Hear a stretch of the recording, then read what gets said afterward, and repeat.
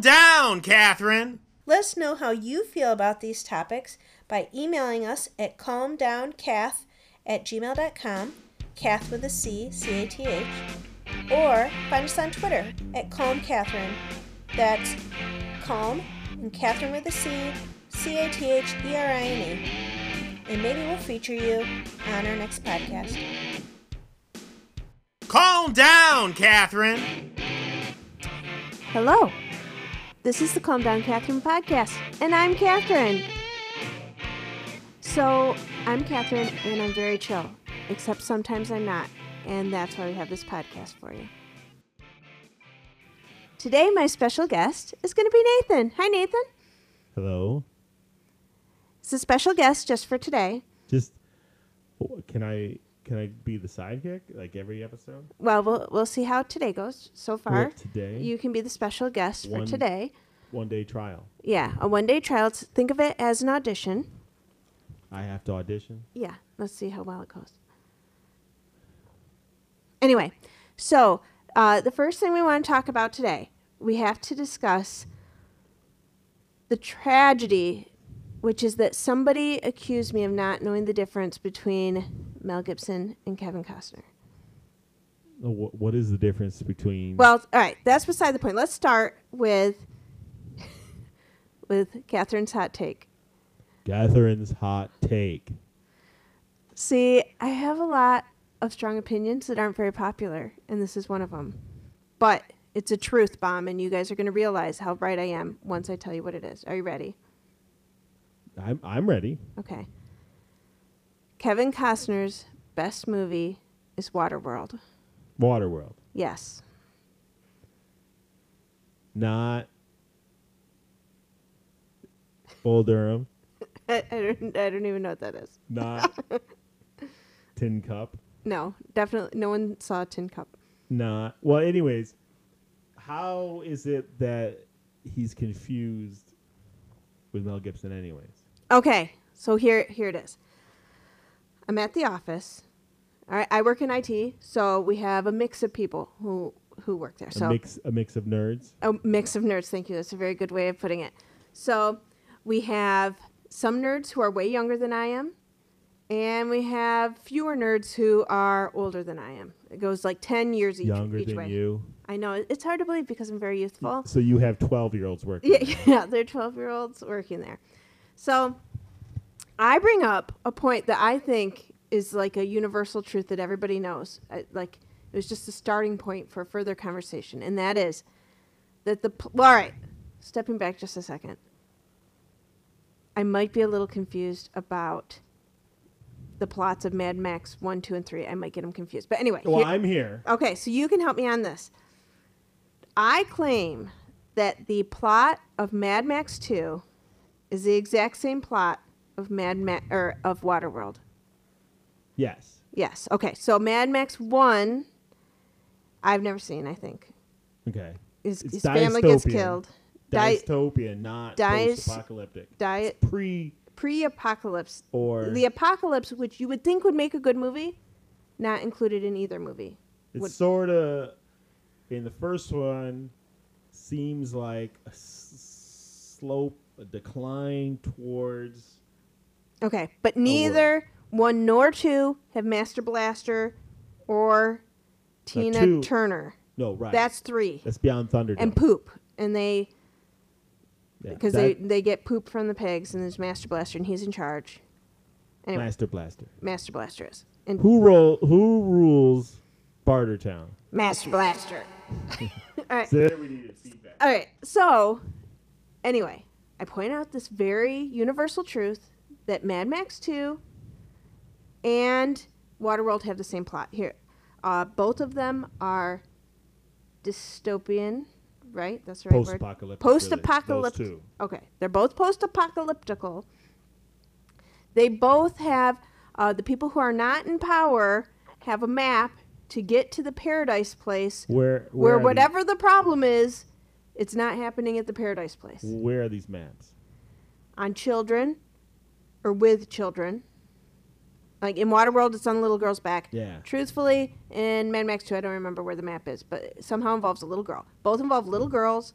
Both involve some sort of woman who's protecting the little girl, and both involve, this loner who's going to help them, and he does something that is like a trick to distract the bad guys, and then the less powerful people can go and get to safety, and he helps them. But neither one of these good guys stays with the less powerful people because he wants to roam. He's a loner. I see. So I tell this to the fellas. This is the obvious truth. Yeah, the movies are the same.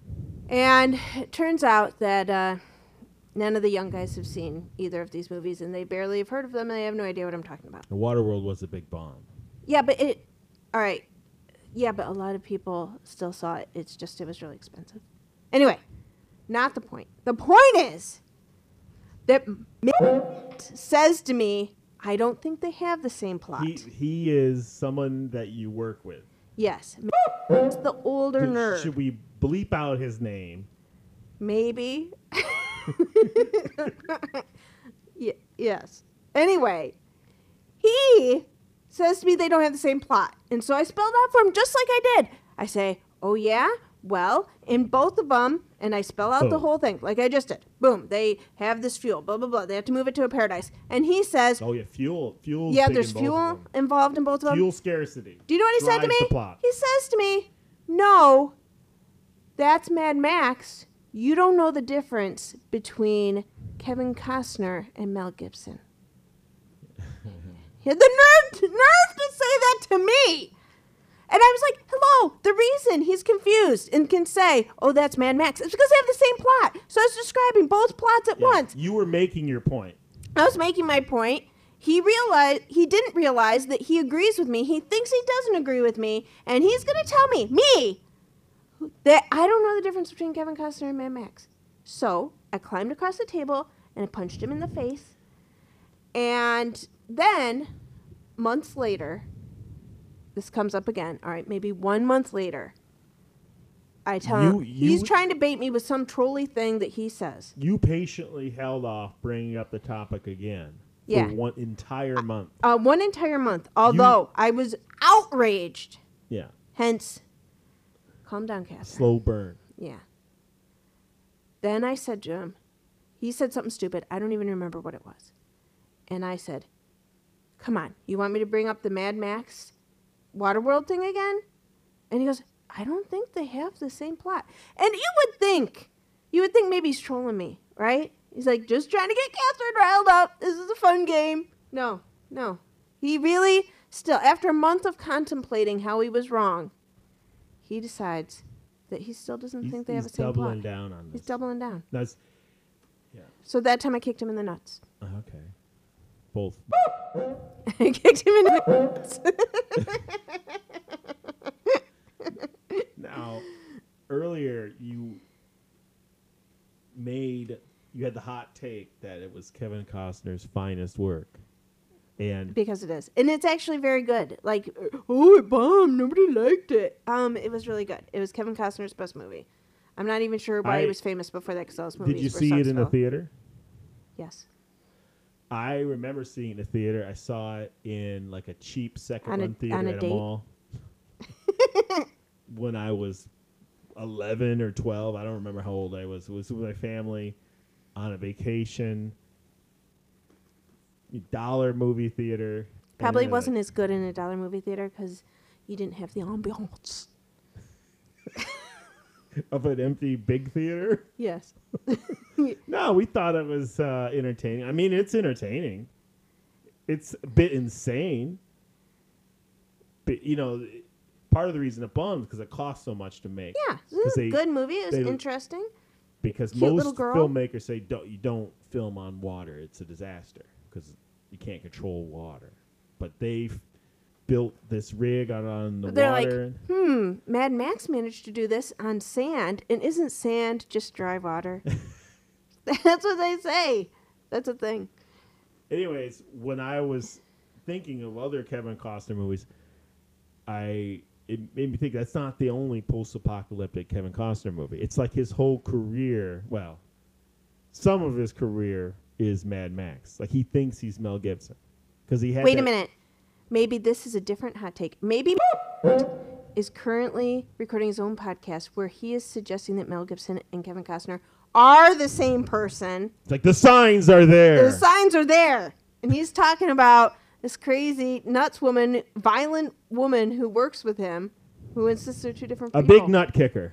Yeah, but she can't tell the difference, but she insists they're two different people. There was only one Riggs? What? No, there's two Riggs now. Riggs what? No, he's in Lethal Weapon.